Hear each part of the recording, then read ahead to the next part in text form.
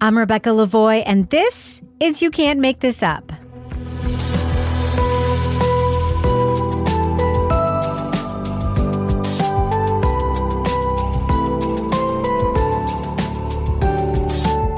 You Can't Make This Up is the podcast where we uncover the true stories behind your favorite Netflix documentaries and films. On today's episode, we take a closer look at the Netflix documentary, Capturing the Killer Nurse. The detective said, "What are you talking about?" I said, "Well, we've been telling them they have a murderer on their hands for a while now." Today, we're talking to director Tim Travers Hawkins and author Charles Graeber. Charlie Cullen was an experienced registered nurse, trusted and beloved by his colleagues at Somerset Medical Center in New Jersey. He was also one of history's most prolific serial killers, with a body count potentially numbering in the hundreds across multiple medical facilities in the Northeast. Based on the best-selling book The Good Nurse and dramatized in the Netflix feature film starring Jessica Chastain and Eddie Redmayne, Capturing the Killer Nurse reveals the twisted story behind Cullen's hidden spree of murders and how his horrific actions underscore an even bigger danger still lurking in our healthcare system. Without a confession, he was going to continue to murder. He was going to continue to kill. So they asked me if I would meet with him and wear a wire.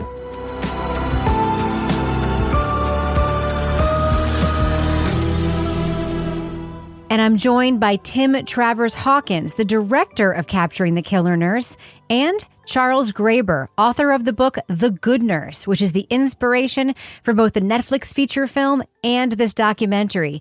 Welcome to You Can't Make This Up. Hi, thanks.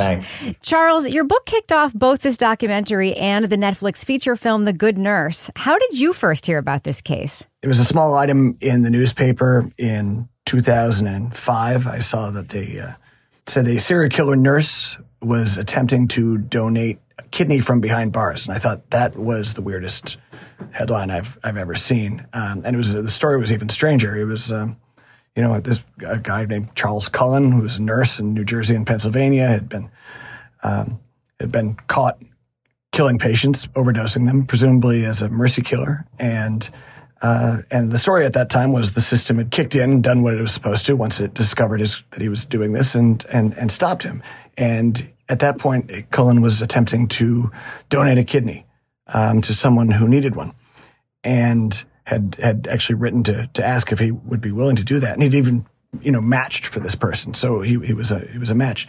And what was especially interesting at that point was that the family members of his victims didn't want him to be able to continue to play God from behind bars, if you will.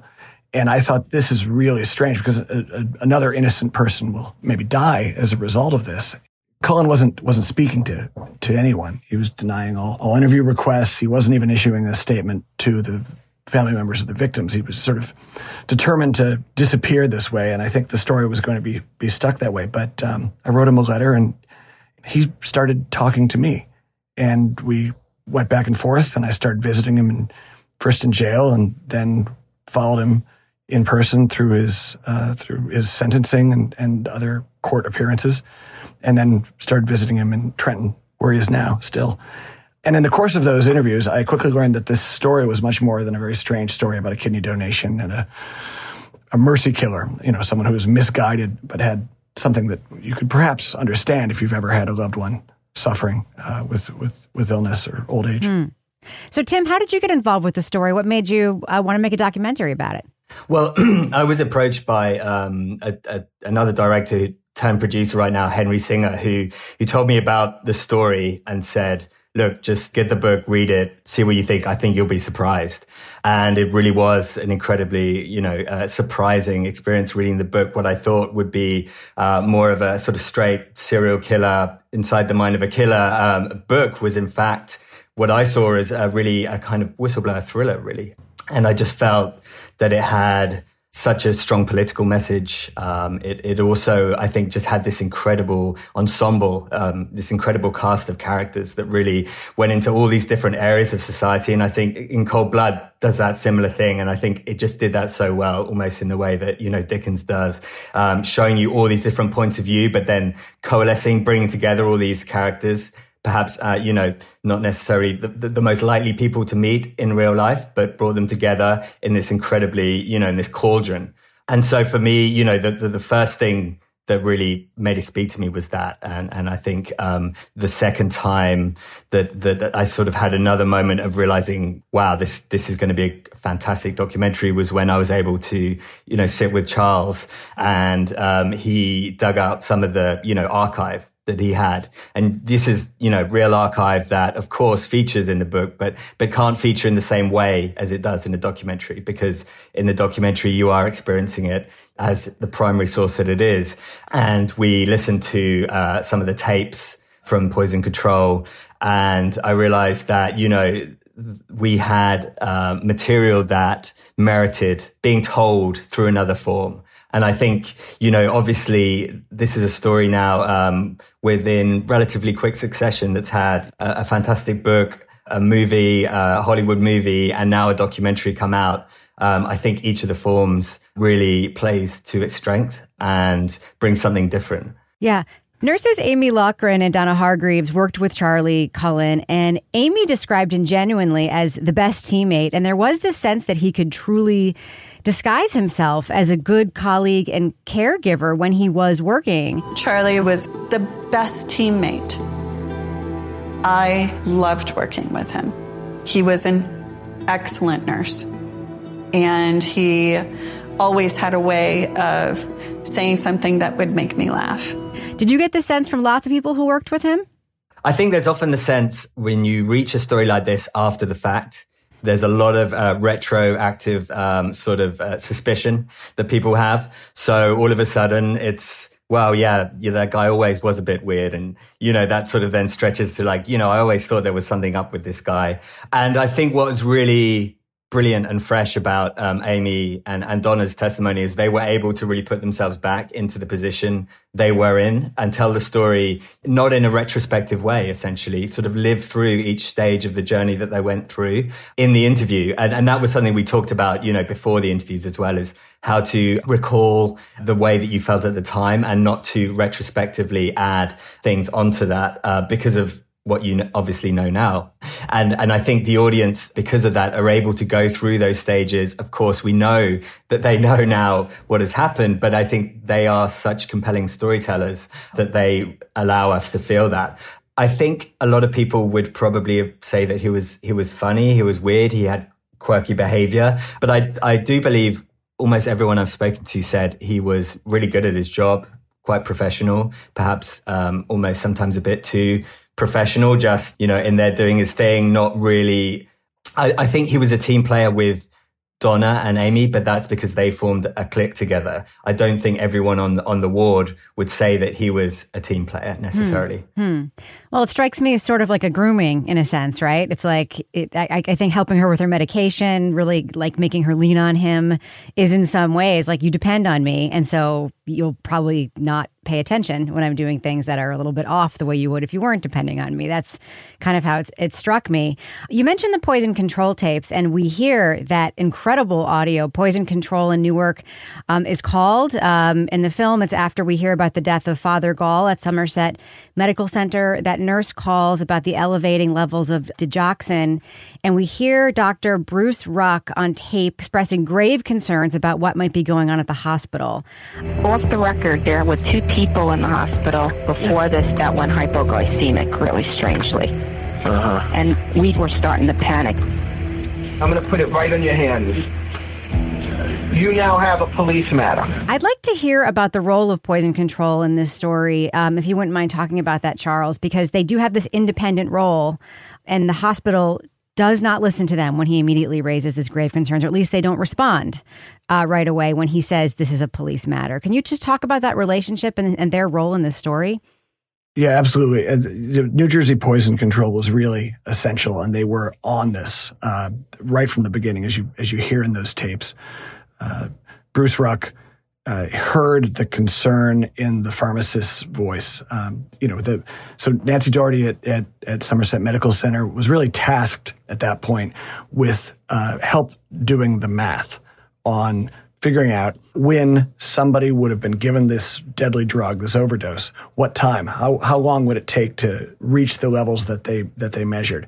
And then the idea being that they could then, as an internal investigation within the hospital, work backwards and figure out who was on shift at that time. And it was an investigative tool. And Nancy was tasked with the math, which involves some pretty hairy calculations, frankly, and a lot of body chemistry and all sorts of other things that are very difficult to figure out. And so she called New Jersey Poison Control for that help. Okay. And giving those details, the concern in her voice and some of the details that she gave alerted Bruce Ruck that right away this is a police matter. He says it out loud. And when you hear that, it's just electrifying because finally someone's saying it straight. Now, you have to remember that this happens months before the police are ever involved at Somerset. Charlie Cullen's continuing to work as a nurse, continuing to kill for all of those months that the internal investigation is going on. So these calls go back and forth. Bruce Ruck's superior at Poison Control, Dr. Stephen Marcus, happens to be walking by while Bruce is on the phone and overhears this. Marcus is a very strong character as well. And he starts getting on these calls back and forth with Somerset Medical Center that start with Nancy and reassuring her, but end up going to the board, the very top of Somerset Medical Center. You hear these conference room calls. It's really only after it's been said very clearly that we're worried that you have a murderer on staff and that this is a police matter. And if you don't, I don't know what the consequences for you are, but we're also worried about your patients. You need to be thinking about that. After all that's been said, it's also said by Dr. Marcus that, oh yeah, every call in and out of New Jersey Poison Control is on a recorded line. Mm-hmm. And the silence that follows that is stunning. That revelation really kicks this into a different gear for Somerset because the cat's out of the bag. Poison Control, Marcus specifically, has also been alerting the DOH. He's made this little secret fire into a massive smoking blaze, and it's only after that the police are alerted through back channels to something going on at Somerset Medical Center, although they're not exactly sure what it is at that point. It's really stunning. It's 3 months we hear that it took them to actually act, and of course they acted in this very cautious way. The Major Crimes Unit gets involved, and then there's this actually what I think is a kind of incredible piece of luck that the police get when they start looking into Cullen. Tim, can you talk about this? Because you capture this, you have to capture this visually on film, of course. We hear that when they start looking into his background, they call another police department, and there's just a sticky note that actually sends them in this really interesting investigative direction. Apparently attached to the report, there was a stickum note. And that little stickum note indicated that a few months earlier, Pennsylvania State Police had requested basically the same information I was seeking. Some other cop at some other police department at some point also had an idea that there was something wrong with this guy and just thought to put this other note on this file. Right, a stickum note, as Tim Braun calls them, which we call them post-its. Yeah, we call them post-its too. I guess that's regional. I mean, it's great though. It's a much cooler way of saying it than post-it. Yeah, I think that question of luck is actually a really interesting one because there were also many other moments of what you might call happenstance, coincidence. However, I think it's like that expression, the harder I practice, the luckier I get. What had happened really was that there were many people, out there who had felt that something was up, who had tried to do something about it and had been thwarted by, let's call it the system, just to simplify here, because there are many different bodies, institutions involved.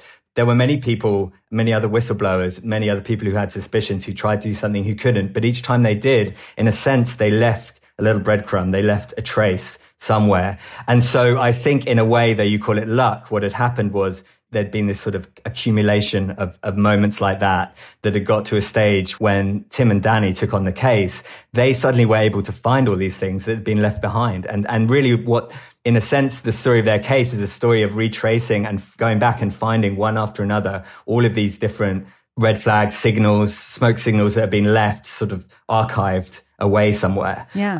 And by uncovering each step, they then built this picture of, the kind of killer that Cullen was, and also what they were up against themselves in the kind of cover-up they could expect. And I think, that's probably one of the areas that it differs from the movie, in that as a screenwriter, what you would tend to do in a drama perhaps is to condense all of these different stories and personify it into one individual. No, if something would have happened, he wouldn't have been able to get another job. The hospital would have done something. You would think so. Yeah. They're stonewalling us. You have to help us. And what's beautiful about, in many ways, the documentary medium and the nonfiction medium is that you're able to tell a more collective story, and you're able to actually celebrate that this wasn't about really individual heroics. There were many instances of individual heroicism, but it was more about a collective effort, even amongst people who didn't know each other, even amongst people who never met. But actually, this sort of web of their individual efforts is what created, in a sense, the web that caught the spider, that caught Cullen. But they did, there were clues along the way, and there, of course, there were people along the way who suspected what was going along. We heard from a nurse at a Pennsylvania hospital who had worked with Cullen years before, Pat Medellin. She told police that Cullen had been allowed to resign. 2 of her patients had coded within a week who had been stable. She did some math after he left. She figured out that statistically he had more than twice the number of patient deaths he should have had. Then, there was an administrative cover-up, she alleges. And this is, of course, what a huge theme of your film is about, is that the administration, it is in their best interest to not in any way let these issues come out. And that actually is the biggest challenge when it comes to investigating these. Now, a big character that we hear about but don't see in the film, of course, is your risk management person who comes up and up again, Mary Lund. Now, granted, we have to mention this is her job at the time, is to do this job, this risk management job at the hospital. But I have to wonder, she's a big presence in the film. Did you try to speak to her when you're making this documentary? Is she somebody that you tried to interview for the film? Yeah, we did reach out. We reached out to a lot of people from inside the hospitals, but were essentially stonewalled. We almost interviewed somebody pretty high up at Somerset Medical Center who pulled out, at the very last minute. So it's a shame. We were always very interested in that inside story, and I would like to sort of say that it's not really about individual blame. Right. Again, it's much more about talking about the systemic the structures that create this kind of behavior. I always see these things in those terms. Of course, some people act better than others under certain circumstances, but I have, I would even say to some degree compassion for people who are placed in really tough positions. You never know what's going on, in their life. Yeah, it's really not about blaming individuals. It's much more about the structures themselves and of course, the profit incentive. It's really about the banality of evil. I don't think the individuals were particularly evil, in fact, evil at all. I think mostly what they thought they were doing was doing their jobs. The Good Nurse is modeled somewhat as a title after The Good German. The idea that the frog is sort of slowly boiled, and what is asked of people whose job it is to really, look after the institution, a for-profit medical institution. They really focus on trying to be the best they can at that task. And I think they lose sight of the bigger picture and sometimes their humanity. We do have roles to play, I think, in asking for something better, something different. And I think the heroes in this story took great risks. Tim highlighted that so beautifully. And you see that certainly with Pat, with Amy, at risking their own well-being, their own futures, going outside of their job description to actually look after patients. And that individual act, that giving of something that costs you something, it goes beyond a job description as a good administrator or a good nurse. It's actually a good person. And I think that's the only real good that the only way to measure what good is. As I hoped with the book, and I really think the documentary really brings it home, on the back of this, we can ask for something better, that there are more questions, that more people are willing to stand up and say, as a society, perhaps we shouldn't be profiting off of the certainty of illness and death. Perhaps we should bake reasonable solutions for all of us into our thinking about what we want from healthcare and what we want from hospitals.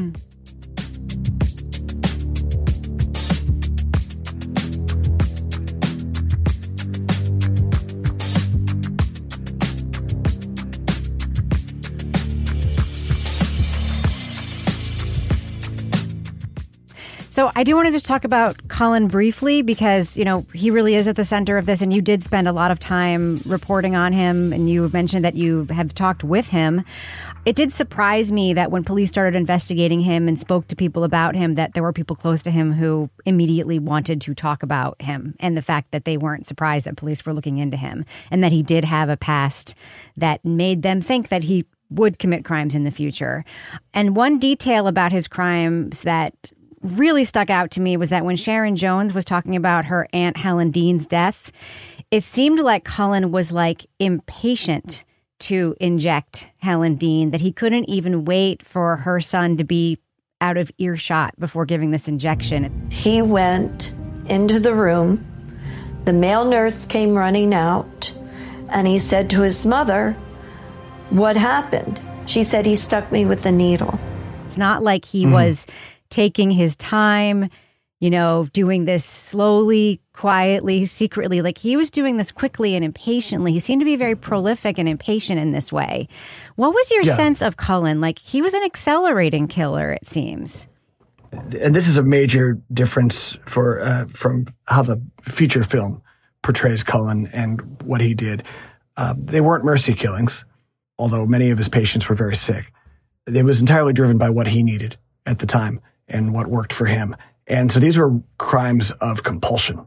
And you can feel that compulsion, especially poignantly with Helen Dean's murder, because it's something he needs. It's like a junkie. It's like he's injecting himself. It's someone looking for a fix. And exactly what that fix is, I'm not his psychoanalyst. I'm not his shrink. I'm not qualified I don't think anyone's qualified to say for sure. And Charlie Cullen certainly wouldn't. That need was a sort of affirmation, I think. It was an affirmation of his existence, of his power, ultimately, of his smarts, of his worth. But it could have come in so many other ways. And so it's actually a familiar reflex and a familiar need, just manifested in the most bizarre and awful way, which is murder. Did his technique evolve over time? Oh, absolutely. Yeah. Charlie Cullen was killing people one way at the first hospital he worked at. He worked at St. Barnabas Medical Center for 5 years. And that's where he was really injecting IV bags, as you see in the feature film. Those IV bags were identified. They did find IV bags with pinpricks. I mean, they're not on the sides of the bag, of course, because they'd leak. But, it looks better on camera. But really, they're through the stopper there. Yeah. But those bags were collected. Cullen was the only suspect, and then he was moved on. He was actually just simply taken off the schedule.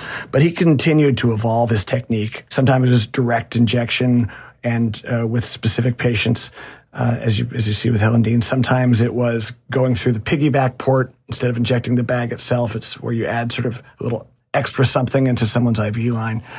Sometimes what really evolved, though, was how he got those drugs without being stopped. I say caught, but how he evaded detection. And I think he thought he was very clever. He would never say this out loud, but he saw himself as a sort of James Bond, frankly, working as secret agent, working inside the hospitals, somewhat as an agent exposing hypocrisy, but also just being very clever. When he finally figured out how to manipulate the Pyxis machines, the sort of drug cash registers that you see in the documentary, figured out that cancellations open the drawer and that, the aspirin might be right next to a deadly paralytic. And so that the record would not show that he had withdrawn that drug.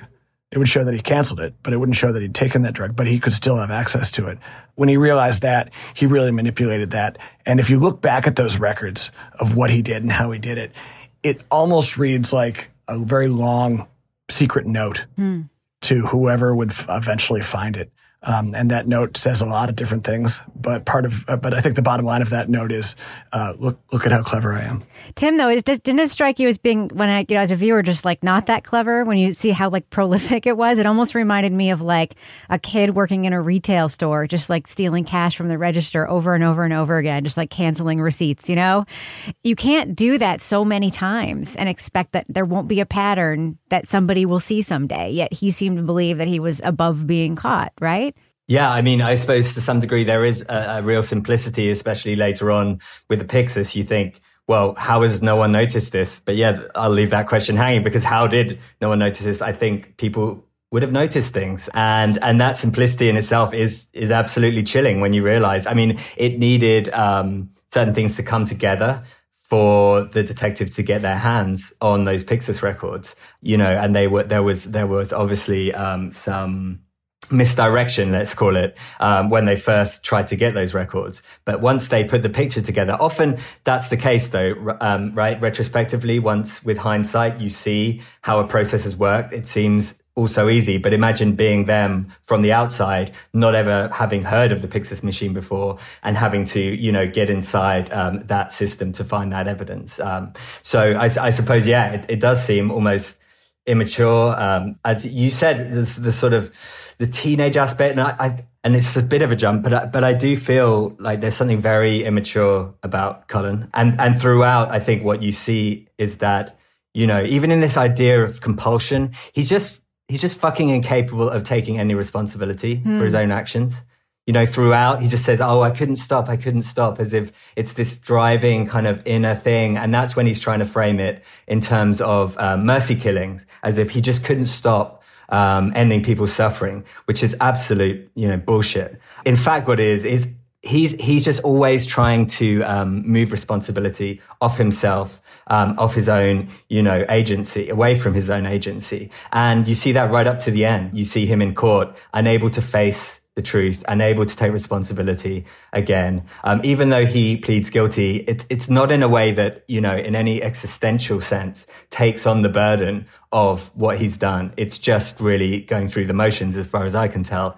And I think in regard to that, what's really interesting is when I watched the documentary for the first time with Amy, at the end of it, she turned to me and was furious and said that in many ways, for the first time, she really felt and understood the way that he had deceived her, because she could suddenly see it in front of her, how performative he was in the confession, how performative he was when he was trying to spin this story of mercy killing, and how in the end, the real Charlie is there when you see him in the court. And I think it's really important that lands, because that is, I think, the truth. You see him in court. He is a brat.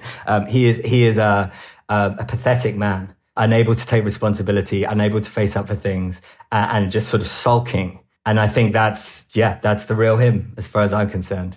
Tim, did Amy tell you why she was willing to wear the wire and work with the police to get the confession from Charlie? Why? Well, because he was killing patients. I mean, I think in a way it's a very simple thing. But it's risky for her, right? It's risky. Yeah. Of course it's risky. And of course I would never take for granted that we would all do the same thing in her position. But also, I mean, there's some very good reasons to do it. And I think, she is an extraordinary person. She is very single-minded. She really thinks for herself and acts for herself. That's very helpful in a context where individuals who are too institutionalized are not thinking for themselves, they're thinking for the institution. Right. The fact that she was already that maverick, the fact that she was already kind of an outsider who, actually identified with outsiders like Charlie Cullen, I think that really helped place her as a person who was going to say, fuck them, I'm getting you the stuff, I'm going to help you get what you need. I have an opportunity to perhaps prevent him from hurting anyone else. She said, if we have the opportunity to maybe stop a killer, of course we have to stop him. Of course we have to do this. She obviously was conflicted in some ways due to her, personal relationship. And I think it's understandable that she felt deceitful towards Charles, who had shown her, at least, a tremendous compassion. At the end, I think it was pretty clear to her what she had to do. And I think she would have done that and a lot more, to be honest. Yeah, she was actually really eager to jump in at that point. She had been dragging her heels and was defending Cullen up until that moment, or up until the detectives showed her enough to put a question in her mind. And Amy's sense of loyalty, as Tim mentioned, her fierceness. She really wants to protect her friends, look after people. Cullen seemed like someone that needed to be looked after and protected. That was the type of relationship they developed. And when she had doubt in her mind whether a monster, as she would put it, had been saddling up next to her, and her radar for monsters hadn't gone off at all, that really bothered her. And she needed to answer this for the detectives, for her patients, But I think, as Tim alluded to, really for herself, she needed to know whether or not her friend was harming the people that she was there to protect. I was not with my friend Charlie. I was not. It was emptiness. It wasn't darkness. It wasn't a monster. It was just nothingness. There was an aspect of betrayal in that. She herself felt like perhaps she was betraying a friend, and that's what makes their relationship so complicated. And I really think the documentary brings this out so brilliantly. You know, once she had a question loaded in her mind and something she could do, she was really ready to go. She was risking a lot, but she was gung-ho at that point. That's, I think, surprising to a lot of people because it's scary, right? You're sitting across from a guy that you suspect is murdering people, seemingly unprotected, you know, with a fork and a knife in front of him, supposed to eat something, and he's a poisoner. You know, who knows what goes through your mind at that point? She's remarkably brave, and as she's the first to say, she's bullheaded. She, in fact, a bit of a pain in the ass, is the way she puts it. In a beautiful way. So no, she's a remarkable character. Well, he betrayed her. He also betrayed the team. He betrayed like the code of nursing. I mean, I know enough nurses to know that when they work together closely, they become like very, very close because they really are in the trenches together. But the wire cut out abruptly in the middle of the conversation, which added a lot of tension as well. The thing that she said that really struck me, though, is she really was hoping he would say and that she would believe that he was a mercy killer, because at least then she would have some understanding. She wouldn't probably agree, but she would have some understanding, right, Tim? Like she would at least have some feeling for him left inside of herself. Yeah, I mean, I think we can all relate to that idea, you know, at least there was some logic that I could understand about this. And I think all of us who have seen people we love go through tremendous suffering in the final stages of their life can relate to that impulse. And I think it's important for us to have an ethical discussion as a society about that, because it's a really important issue. I can see why Amy wanted to believe that misguidedly he was acting out of compassion, because again, as Charles said, she would have felt deceived and she would have understood and felt the compassion that he showed to her. But I think very quickly and rightly, she came to the conclusion that it wasn't the case. Again, in a way, as she said, it almost wasn't until seeing put together the way that he treated her, which was similar to the way he begins his confession in this very performative way. And then seeing that sort of contrasted very closely with the way he acted with the families in the courtroom, that in a way, I think the penny dropped emotionally for her. And God, imagine having to process that. I mean, it's a lot to go through for an individual. So, Charles, at the end of the film, there's a card that said that Somerset Medical Center supports new legislation for patient safety. What would that do? And are you thinking that perhaps this film and your story being on this enormous platform that is Netflix could get people thinking differently about anything that could change in the healthcare system to prevent something like this, or at least help a little bit to prevent something like this from happening again? Yeah, I certainly hope so. I think it's overdue. You know, the legislation to protect patient safety, that sounds good to me. I would want to ask Somerset Medical Center what they mean by that. Some laws that they called casually the Cullen laws were passed after Charlie Cullen was arrested. But they really penalize nurses more than anything else. It's just a slap on the wrist for hospitals that fail to report them. So those laws don't really do anything for patient safety. They just take even more responsibility off the plate of the hospitals, frankly. At least that's the considered opinion of all the nurse attorneys I've spoken to about this. So something more is overdue. And I would add that there is no statute of limitation for accessory to murder. I think the ultimate hope that I would have was the hope that was expressed to me by Tim Braun and Danny Baldwin when they first started agreeing to speak to me over 15 years ago, because they were not keen to speak to a journalist, I assure you. And they actually thought it would be a waste of time. And they assumed the worst of the media. And they also assumed that what they knew and what they cared about wasn't going to make it into a story because it was complicated and it wasn't the simple, monster serial killer story that people need to hear. We were being played by the hospital administrators.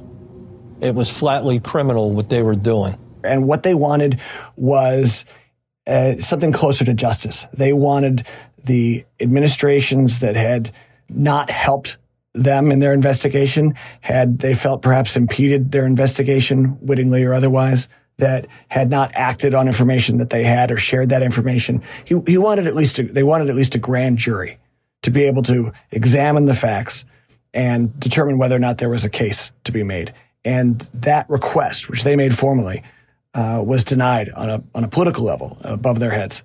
I think that's really what burned them. That's the reason they didn't want to talk about this, because they really felt it's like the end of Chinatown. It's that's just the way the world works. If you really go head to head against the larger system, as Tim put it, I like that. Just it is the system.